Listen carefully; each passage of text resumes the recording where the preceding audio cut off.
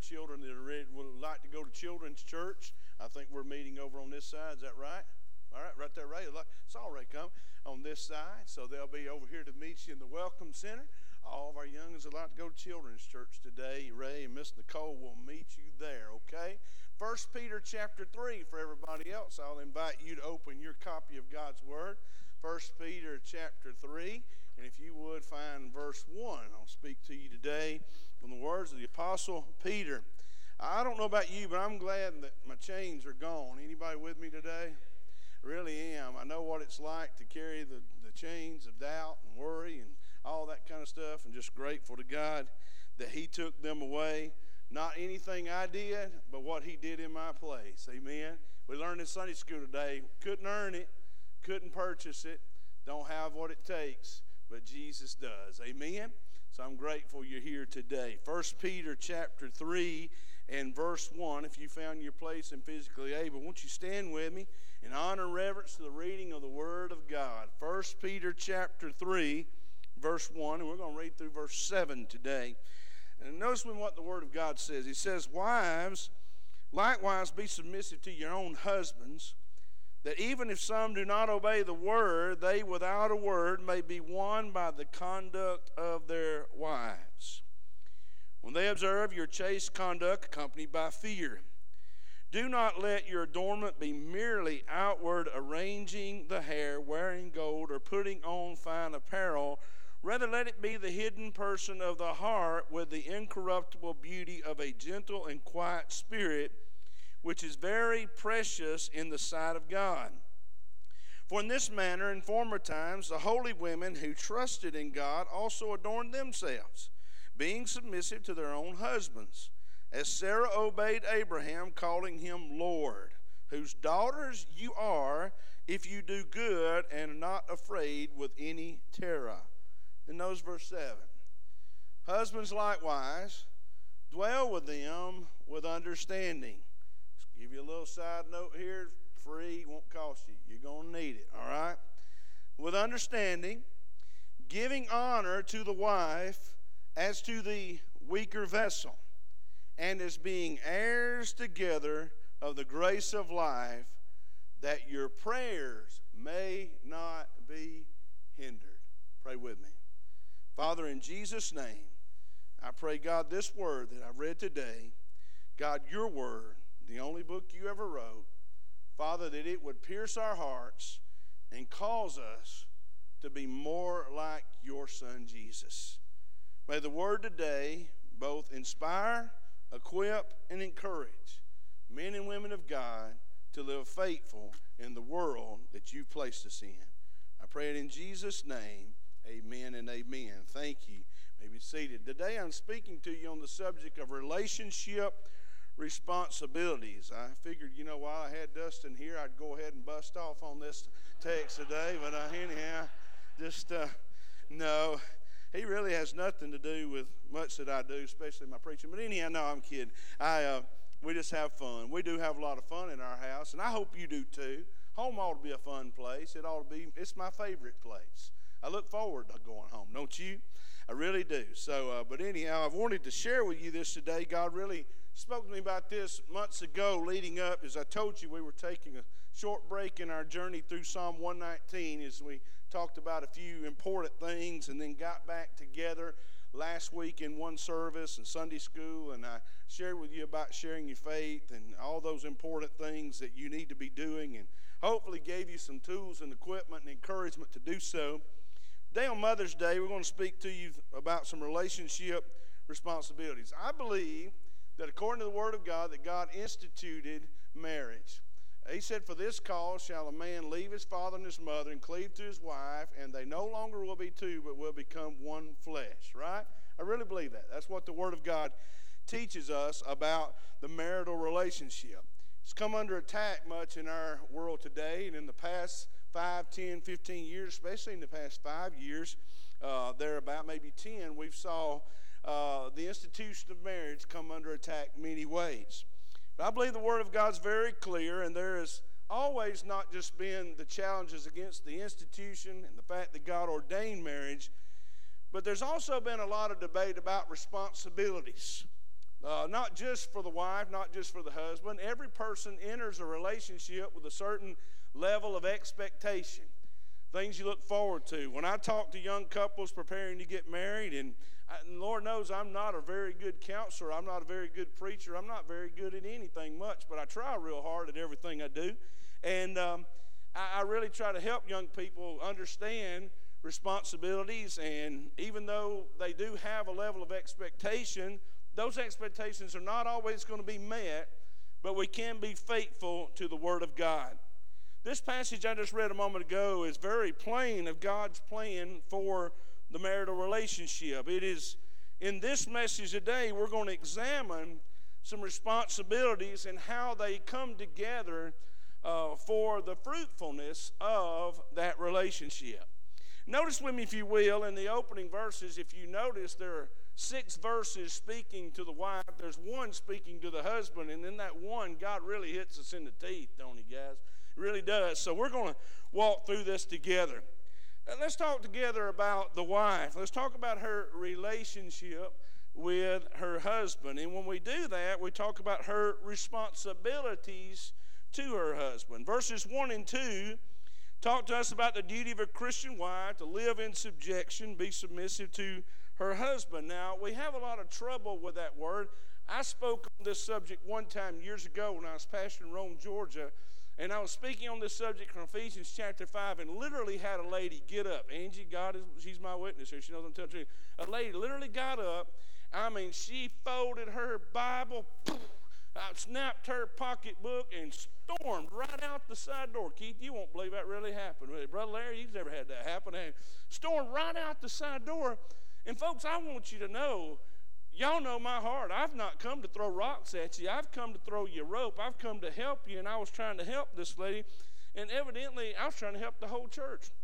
She came back later, and she says, I don't know if you knew it or not, but I left church mad at you today. I said, I could barely tell, you know.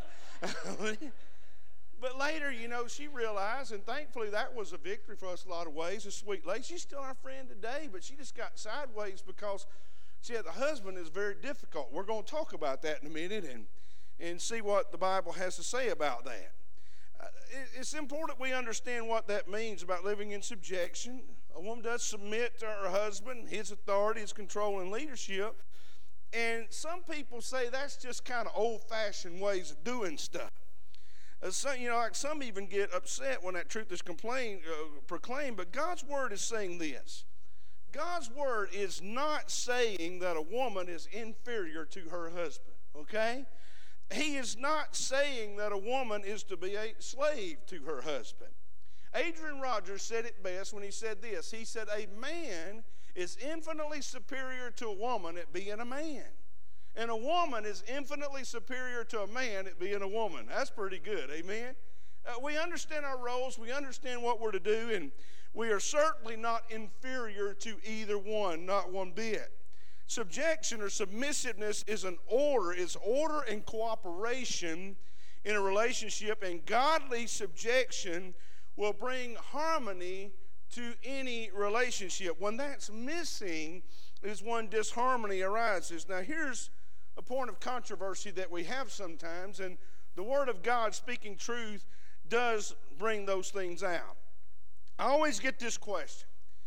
Pastor, I'm a Christian, and I'm a mother, and my husband, I love him, but he's not a Christian. Should I still live in subjection to my husband? Well, you've made a covenant before God, and because you made a covenant before God, that still requires that we live in subjection. You may say, well, I don't know that I can do that, and I'm going to help you. There are some husbands who refuse to obey the Word of God. Y'all know that? There are.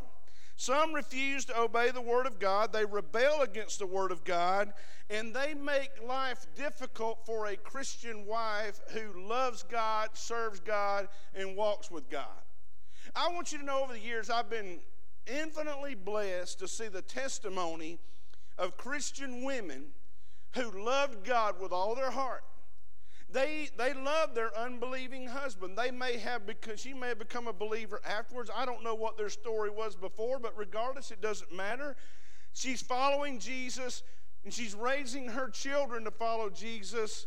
And she's doing so without the support of a godly man in her life. And I want to tell you, that is very difficult. And I have tremendous respect for ladies who make a definite decision to walk with God and lead their children to do so. I really, really do.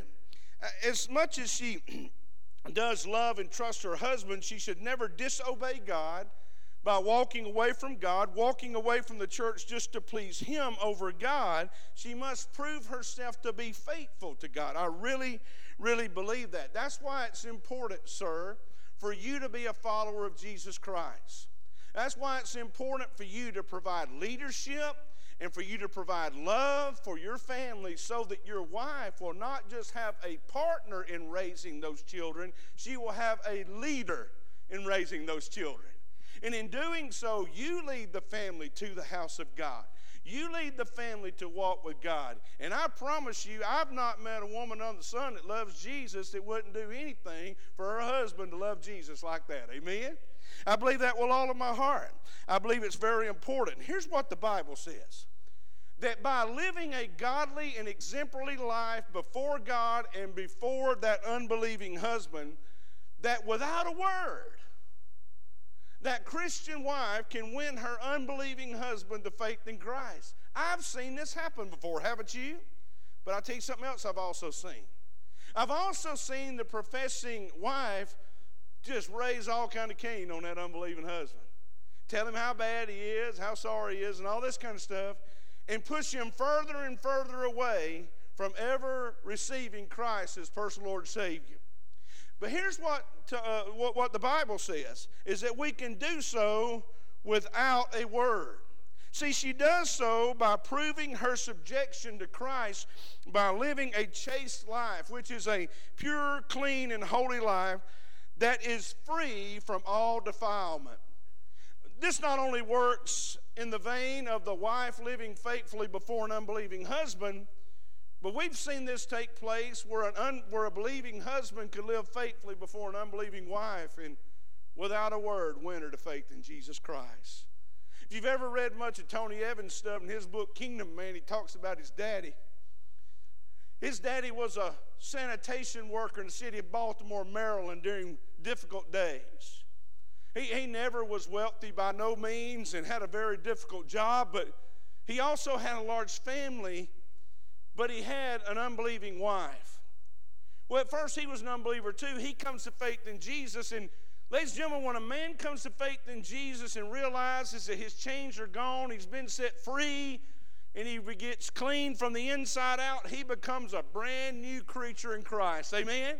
He don't walk the same. He don't talk the same. He don't eat rutabagas no more. He don't eat Brussels sprouts. Amen? He might eat Brussels sprouts, but he's going to have a miserable life between here and heaven. But anyhow, nevertheless, he becomes a new creature. And in doing so, he begins to walk a new way, talk a new way. He begins to live. He has a whole different set of values because now his value system is shaped by the Word of God. He has a biblical worldview. He sees the world through the lens of Scripture. And, buddy, that house is going to change. I had this lady once, she come to week after week, preacher, pray for my husband, I want him to get saved. Pray for my husband, I want him to get saved. And you know what? When he got saved, he got it, brother. She come back a few weeks later and said, I wanted him to get saved, but not that much. She said, he won't let us eat the chips at the Mexican restaurant till we pray over them. Man, I tell you, he wants to pray over meals and all this kind of stuff. I said, ma'am, look here. That's what you said you wanted. God gave you what you wanted. Get out of the way. Tony Evans' dad began to be a follower of Jesus, and when he did, his wife, Tony's mom, she wasn't a follower of Jesus, and she didn't really like this new man that moved into her house. She began to rebel against what he was doing, and no matter how nice his daddy was, the nicer his daddy was, the meaner his mama got. And she got meaner and meaner and meaner, and he kept being nicer, nicer, nicer. And finally one day she broke, and she said, I don't know how to explain this. I don't know what to say, but I have decided that whatever or whoever you got is what I want. Ladies and gentlemen, without a word. He just kept serving. He just kept walking. He just kept talking. He just kept praying. He just kept believing until finally, thanks be to the grace of Almighty God, it wasn't his daddy. It wasn't anybody else that broke her. It was the power of the Word of God being fleshed out in front of her and broke her heart. The Spirit of God brought her to the realization of her sin, and that family became a unit. Daddy led mama, and then the children, and you can only imagine the worldwide ministry that has been impacted because one Baltimore, Maryland sanitation worker sold his life out to Jesus. What might come from your generation? What might God do with your children? What might God do with your grandchildren if you would just get serious about walking with God? Wow. The wife is her husband's, and her husband's alone. Solomon said, I am my beloved. My beloved is mine. She belongs to her husband, not anybody else's. Amen? She trusts in him. She's faithful to him. Regardless of what you see displayed on TV or TikTok. Ladies and gentlemen, I want you to know today that I still believe that old-fashioned being faithful till death do us part is what the Word of God teaches the man and the woman in the marriage relationship. Infidelity today, ladies and gentlemen, it destroys trust.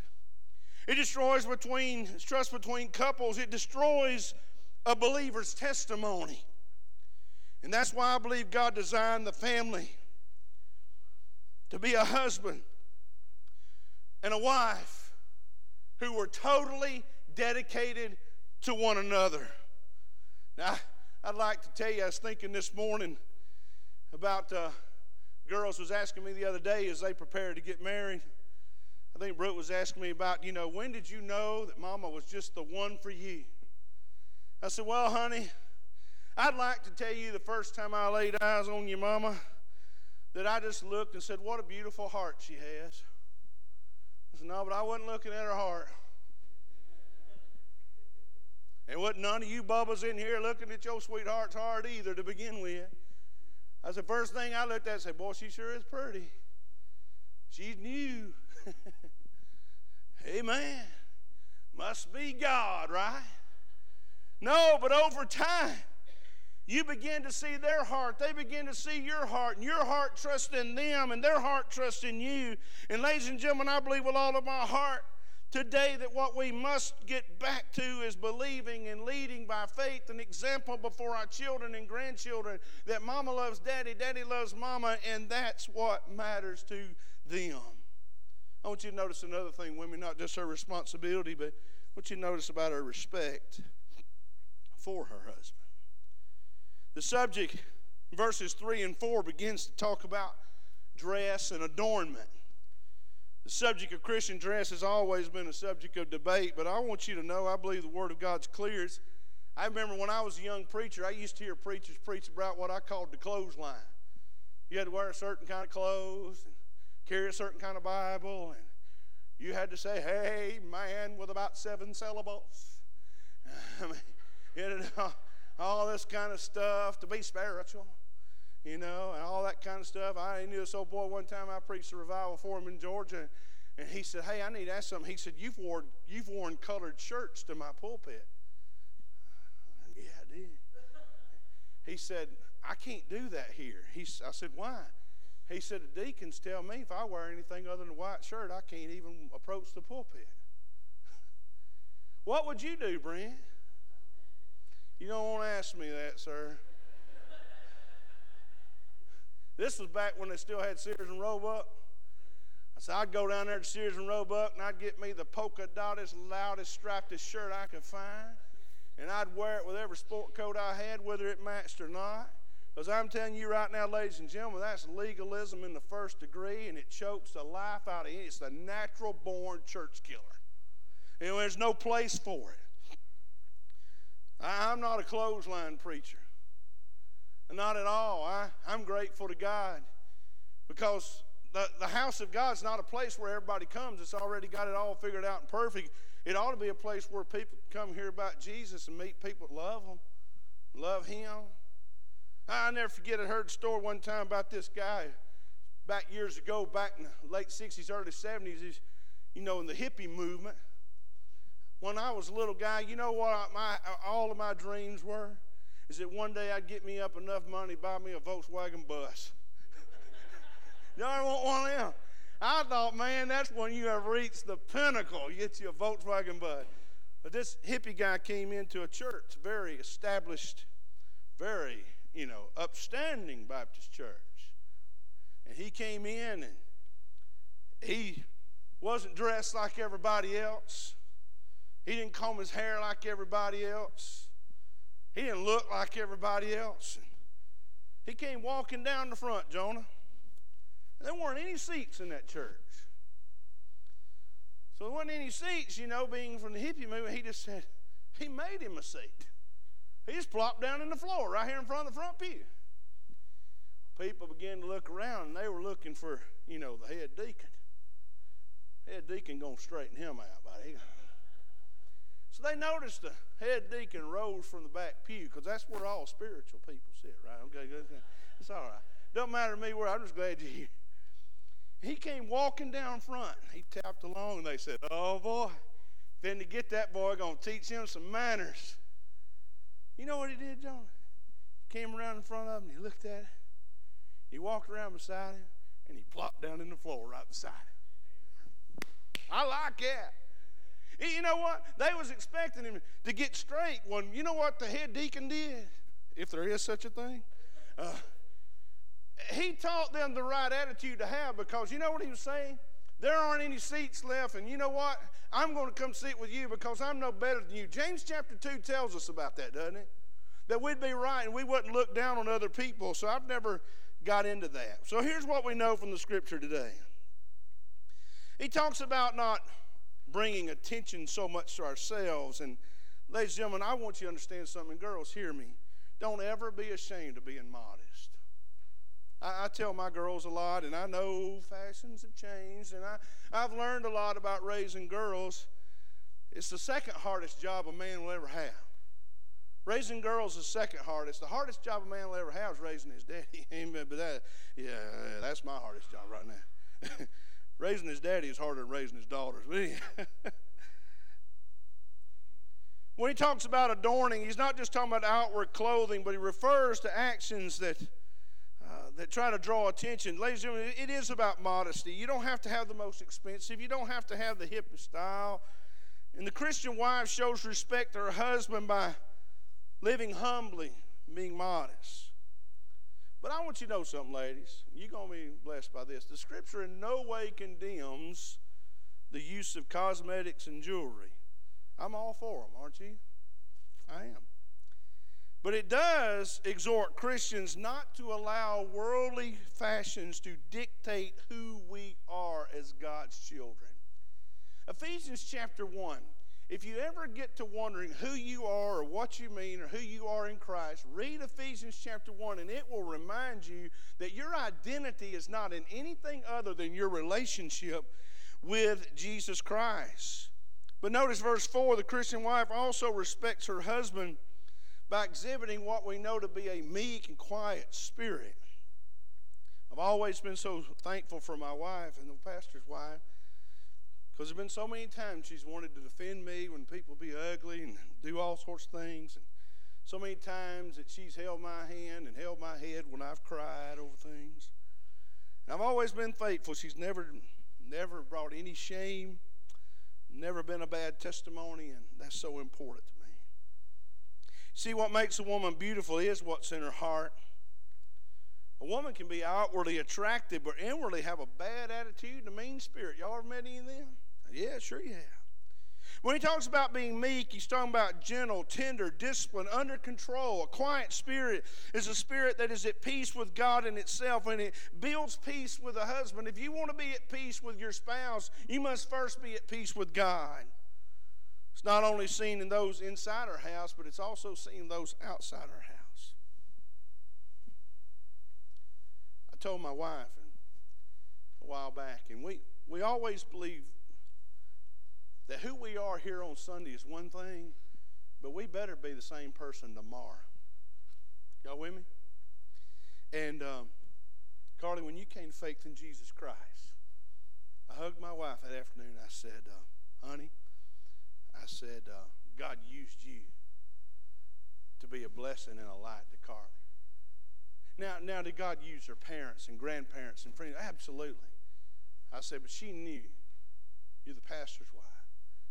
And if you behaved in ungodly ways in the public setting, young people pick up on that, and they do not follow lack of authenticity.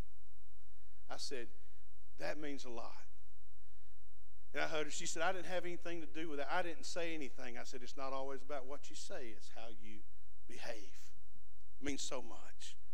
I want to encourage you today as you look at those around you that you have influence over, that you remember how you behave in front of them, the words you say. And young people, listen to me and hear me clearly. I know out there in young people land and even in big people land, it's all cute to say curse words and vulgar words and things like that. But I want you to hear me. It is a detriment to your testimony. People watch you. Also notice with me, if you would, verse 5 and 6, the wife's attitude toward her husband. Here's what Sarah did. I like Sarah. She's a spiritual mother of every Christian woman on the planet today. So Peter uses her as an example of a woman who trusted God. Look in verses 5 and 6. You can see these things, and we'll just walk through them. He talks about how holy women of God always subjected themselves to their own husbands. I remind you that. Don't subject yourself to nobody else's husband. Don't think he's all cute and cool and all that. I promise you he's got warts and problems and issues.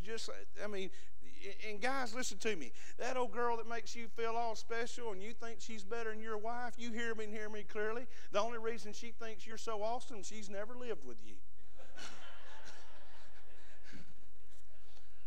She lived with you and stepped over your nasty socks and picked up your cracker wrappers and your tater chip bags and your Jack's cups and all that kind of stuff. She'd be tore up too, right?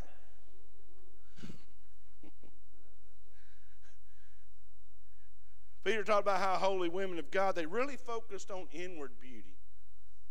They really focused on looking beautiful before God from the inside out. I was laughing at Mike Speck years ago. One of his records he put out, he talked about how we ought to focus more on the inward than the outward. He said, ladies, I want you to listen to me. Men, hear me. He said, it's been proven that if you melt your body down to nothing, that chemically all of us are worth $1.92. Chemically, you're worth $1.92 melted down. He said, so ladies, that means some of y'all go out here and get a $75 hairdo for a 50-cent head.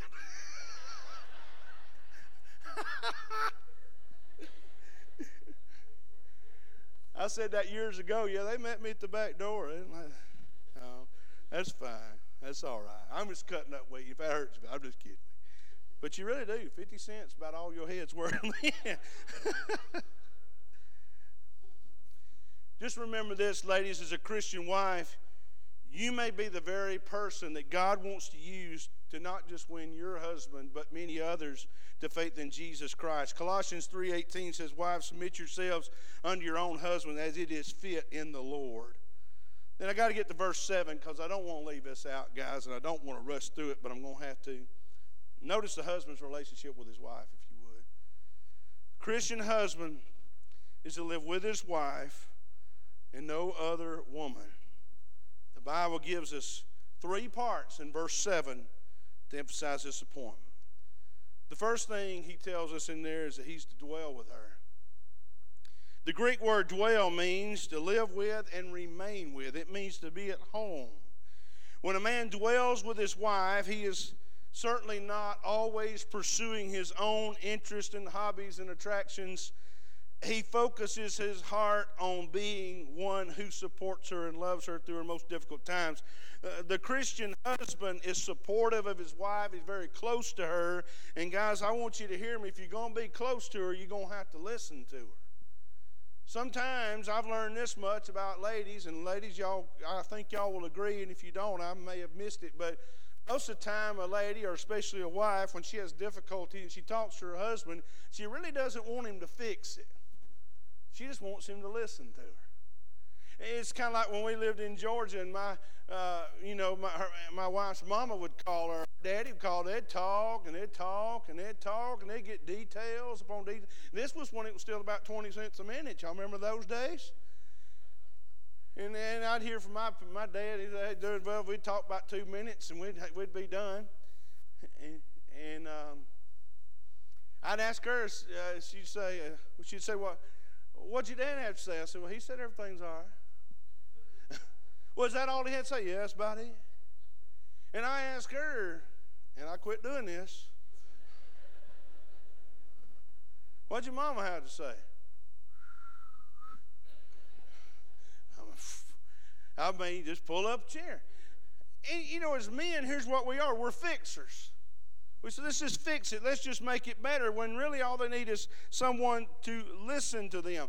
Most of the time, and I've dealt with a lot of folks over the years with marriage issues, and they can be very complex, but many times I hear people say this, we're just not close anymore. And if you want to be close, you've got to communicate. And if you want to keep your heart for the one that your beloved, then throw your heart into your beloved. I believe that with all of my heart. We are teammates, team members. We're one body. We dwell together. And you say, well, wait a minute, preacher, I like to hunt. I like to fish. Can I have my personal time? Absolutely, sir. You need to do that. My wife sometimes encourages me to get away from her for a little while, right? She knows, I've took up a lot of walking in the past year, and sometimes she can tell when I'm a little stressed out. She'll come through the house. Ain't it about time for you to go do a little walking? Yeah, it is, and I do. You need that. But I would be sure to make sure that you don't allow those things to take the brunt of your attention, that you give the brunt of your attention to your wife and to your children. I want to tell you, it's one of the greatest challenges I've had as a pastor, because I love people. I really do. I love to help people. I love to minister to people. And if you're going to be a pastor and you don't like people, you might ought to do something else, because it's all about people. But I've always struggled with the preacher. You should have been here. You should have been there. Where were you then? Where were you there? And I realized a lot of that is that I had to make certain that I had a real strong commitment to my wife and children, because if I lose them, y'all won't want me anyhow. And the thing is that I made sure that I would not sacrifice my wife and children to please other people, nor for for ministry success. I know a lot of pastors who lost their family because they pursued ministry success so hard that they bypassed their family. I know some guys who have so many hobbies they don't spend time with their family, and you cannot discount that. It is so very important that they know you're there for them. He's not just to dwell with her, but he's to protect her. Why? Because the Bible says she's the weaker vessel. And listen, ladies, that's not a slam on you. Not at all. Not degrading to you. It only emphasizes this, that God has a plan for the family. And because God has a plan for the family, your husband is to be your protector. I'll tell you one of the greatest forms of protection I have. You say, well, what is it, Smith & Wesson? Or no. We got those too. I believe in the Second Amendment. I do. And we got guns, and we don't want to use them, but, hope we don't ever have to. But I will protect my family. But here's the thing. The greatest form of protection I can have for my family, you can have for yours, is that I would place them on the altar before God and ask God to go before me and do the protecting. Amen? And listen, don't ever apologize for putting your babies on the altar, sir. Don't ever apologize for putting your wife on the altar, sir. Don't ever do that. Why? Because if we've ever had a time in this nation, I'm telling you, there are some major challenges coming down the pike for the family and attacks against the family. And don't ever apologize for putting your family on that altar, saying, oh, God, only you can take care of us and provide and protect us. And then finally, I want you to notice he's to honor his wife. Wow. Honor means to value or count as precious. I told you she's the weaker vessel, and by nature, it doesn't mean she's less strong or whatever. My wife is sometimes far stronger spiritually than me, but it just means that they are more delicate. Amen? Does anybody agree with that? They're just more delicate. They are. I mean, you get two little old boys. Stephen, we grew up in the same neighborhood. We played ball and kicked and scratched and punched each other and wrestled and fought and everything else. And we'd be so mad at each other we couldn't see straight. In 5 minutes, we was good. I mean, we was going on, we was fine. We was riding bicycle to the Dairy Queen, buying an ice cream cone. Boys, fine. Now, girls, I'm telling you, the girls that we grew up in our neighborhood, some of them are still mad at each other. It's different. You pulled my hair on the trampoline when I was 8, and I'm still mad. No, boys don't do that, okay? It's just different. They're more delicate. They have longer memories of stuff, right? It means as a husband, you're to take the lead. Don't ever be ashamed of taking the lead. It means you're to be the driving force in leading your family to Jesus. Ephesians 5:25 says, husbands, love your wives as Christ loved the church and gave himself for it. He went to Calvary. He's honored the weaker vessel. He's also to honor her as a joint heir of the grace of life. He's not to dominate or enslave her. I hear guys say this all the time. Yeah, me and the old lady went down to Waffle House the other night. Old lady. Well, how old are you? I'm 50. How old is she? Oh, she's 32. Old lady. I tell you guys, that's a sad way to be. Now, chronologically, my wife's got 13 days on me, but I wouldn't say that for nothing under the sun. I don't know how long it'd take my eyes to unswell, right?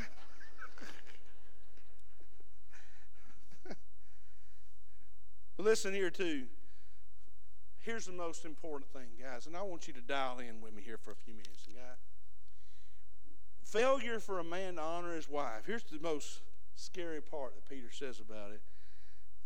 It hinders the prayers of the husband. Did you see that? He said that his prayers be not hindered. Wow.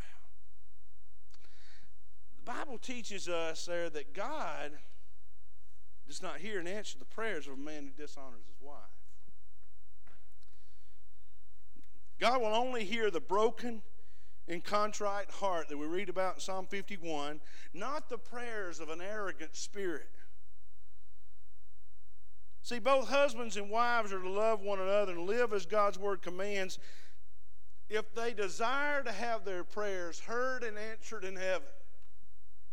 Psalm 66:18 says, if I regard iniquity in my heart, the Lord will not hear me. Isaiah 59:2 says, but your iniquities are separated between you and your God, and your sins have hid his face from you that he will not hear. Friend, I believe today the reason some men struggle getting through to God is that they've never got right with their spouse. Maybe that's even true in this room today. You know, I don't know, but God does and you do. But sir, I want you to hear me. I nor you can afford to have our arrogance and our pride to stand between us and having our prayers answered. You know, I learned something else about the marriage relationship years ago. I learned that same deal, that boys can kind of get over it fast, but girls don't. And, you know, when I was younger, I would, as soon as there'd rise a little problem, I'd want to kind of fix it and move on. But it takes a little time, right? But I learned that I'm willing to wait the time, and I'm willing to lower my stinking, foolish pride because I can't afford for my prayers to be hindered. I wonder on a church level how our prayers are hindered, men, when our pride gets in the way of being right with our spouse, being right with our brothers and sisters, that those things would hinder us from being heard in heaven. Do you think maybe at the judgment seat of Christ that some of the tears that will be shed over the fact that the Lord may show us what his plan was for us and how far we missed it because we allowed foolish pride and arrogance to get between us and humbly walking with him? I don't know about you, but I think that's very possible. But I know today this much. We all have responsibilities if our relationship is going to be faithful and fruitful. And ladies, I want you to know today that God loves you. I want you to know, sir, husband, listen to me. God loves you. The Bible says in the book of Proverbs, and I send this to my wife sometimes on text, Proverbs 18:22, he who finds a wife finds a good thing. Amen? And I underline good thing, don't y'all? Highlight it. Put some asterisks by it, right? Because I don't ever want to forget the good gift God brought into my life that has forever changed who I am. And I don't ever want my prayers to be hindered because I'm too prideful to be right with her and to be right with him. Pray with me.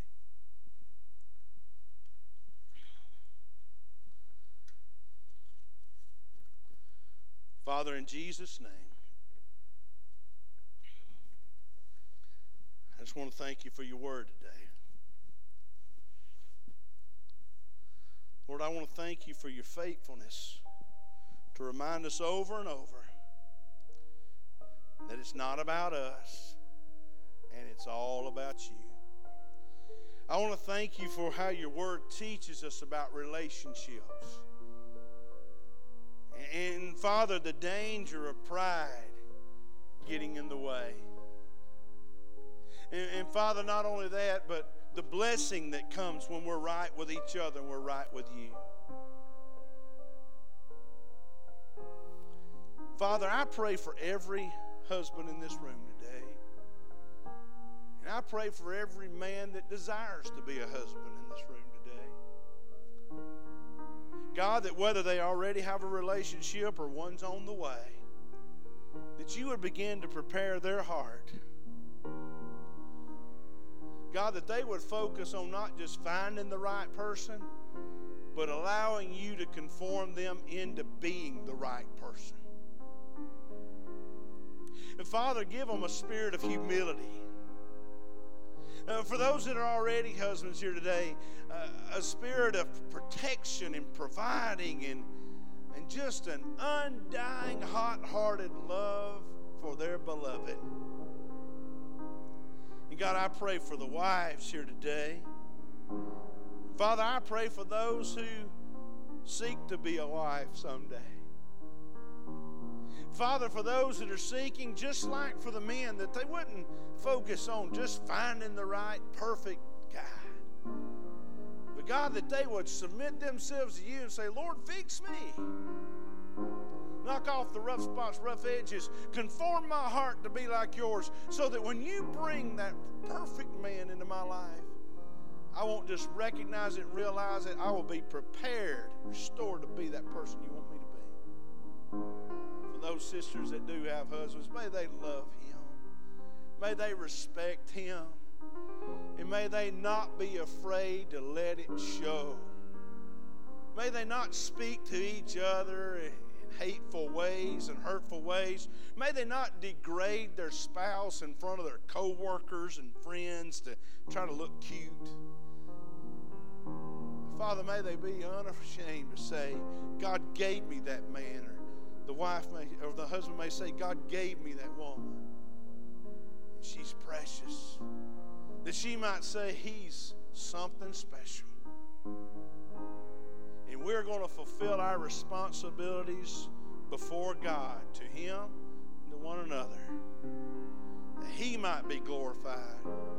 That our children might have a good example. And that our prayers would not be hindered. I pray it in Jesus' name. Amen and amen. Our heads are bowed, eyes are closed, and here's the invitation today. This invitation, if you've never trusted Jesus Christ as personal Lord and Savior, I want to invite you on this very first word, the very first verse, to just step in the nearest aisle. I'll be right here to receive you. I want to help you. Because I don't want you to die without Jesus. I don't want you to spend eternity in hell. Jesus did too much for you on the cross for that to be true. I say to you today, if you are a Christian, you say, maybe I've lost some of my closeness with Jesus. Maybe that lack of closeness is transferred into my family. Or maybe you just want to come find a place and pray today. Maybe your spouse will come with you. I'll pray together and call on God so that your prayers be not hindered. Maybe you're a child of God today and you'd like to make Heflin Baptist Church your home to serve the Lord. Maybe God's leading you to do so. We invite you to come on this very next verse. But most of all, just honor Jesus today. And don't be ashamed of making your decision public. Father, I pray your will be done. The lives will be changed. The Son of God will be glorified through every decision made here today. In Jesus' name, amen and amen. Let's stand our feet all across the house. Marty's going to lead us, and as he leads us, you come even now. Let's make this our prayer too. I need you, Lord. I need you more than yesterday. I need you more than words can say, more than words could say. I need you more than ever before. I need you, Lord. I need you, Lord. Let's sing that part again. I need you more than yesterday, more than yesterday. I need you more than words could say. I need you more than ever before. I need you, Lord. Oh, I need you, Lord, more than the air, more than the air I breathe, more than the song I sing, more than the song I sing, more than the next heartbeat, more than anything. And Lord, as time goes by, I'll be by your side, 'cause I never want to go back to my old life. I need you more, Lord, more than yesterday. I need you more than words could say. I need you, Lord, more than ever before. I need you, Lord. I need you, Lord. This chorus through together, because I want this to really be your prayer this week. Because you never know, Jesus is all you need. He's all you got. He's all you got. He's more than you'll ever need. Amen. Well, I tell you, more of Him, walking in fellowship, walking in close intimacy with the Son of God, is a sweet, sweet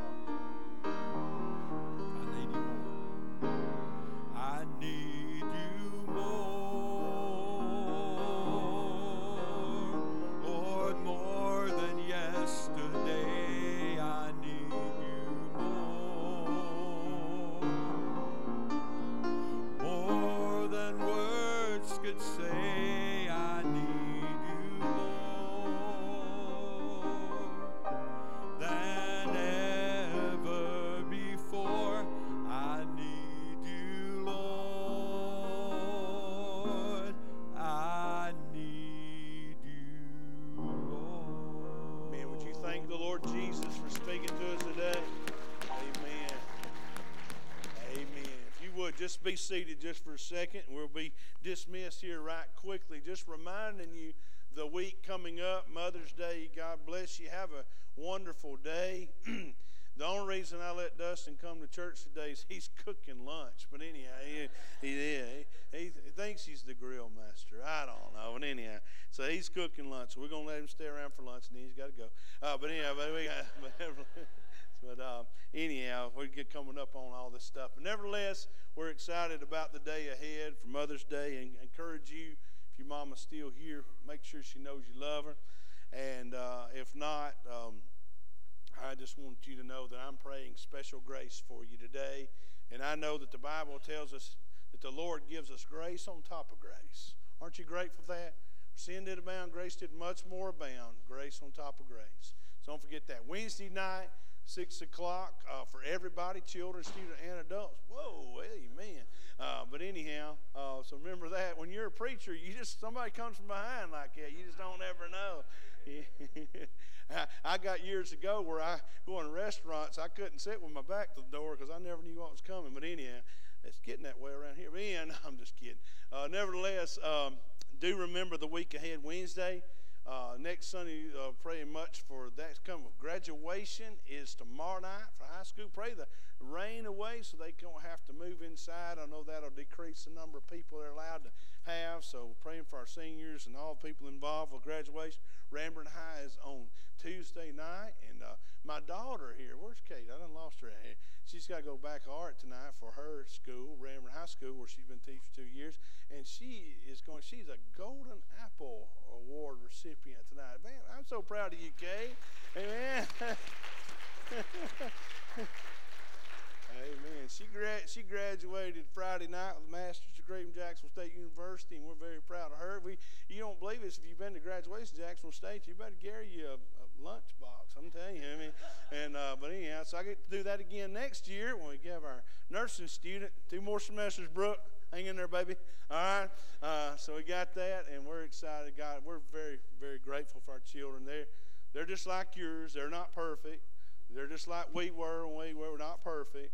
But boy, ain't they a gift. Amen. They a gift, and Brooks told me that she's going to keep on being the gift that keeps on giving. But anyhow, or taking. Is that it, taking? No. I told him out of the nest, but I don't know. I don't know how that's going to go. But nevertheless, I appreciate your prayers in the week ahead. Do pray for those things. Offering buckets are at both doors on the way out. Next week, we'll probably start passing the plate again. We just hadn't got back to that yet. We found out a lot more about the transmission of passing is not what we thought it was a year ago. So anyhow, we'll be doing that soon. But we still got the buckets at both doors.